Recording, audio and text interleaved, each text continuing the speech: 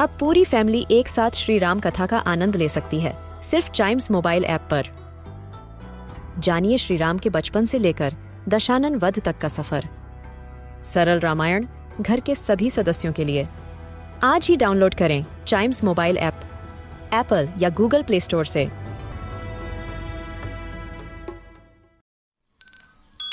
This is Chimes Radio original podcast. When the state was under the British Empire, it was part of an independent princely state called Manikya dynasty.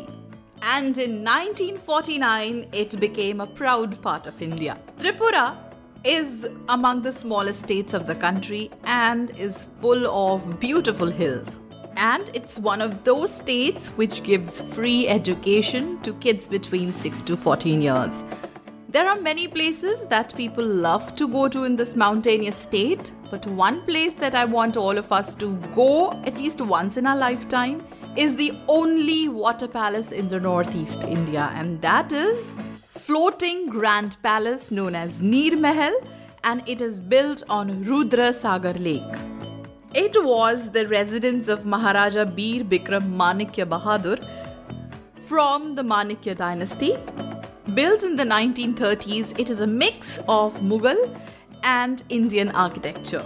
On a 20 minutes boat ride from the land, you can see beds of water hyacinth and various fishing boats across this palace in the lake. And it actually looks like marble floating on the lake. It is so ethereal. This palace is huge. If you try to take a picture of it, it does not fit into a single frame unless you make a panoramic click. Palace is divided into two parts, the western side called the Andar Mahal and the eastern side, which is an open air theatre where various activities like drama, dance and other events were organized back in days. And it also has two staircases which lead down to water of the lake, where in earlier times the Maharajas used to go, board a boat and sail across. It also has one of the most beautiful terrace gardens found in the country. So in case you go to Tripura to enjoy the beauty of hills, do visit this palace in the lakes and see if it looks like a palace from fairyland.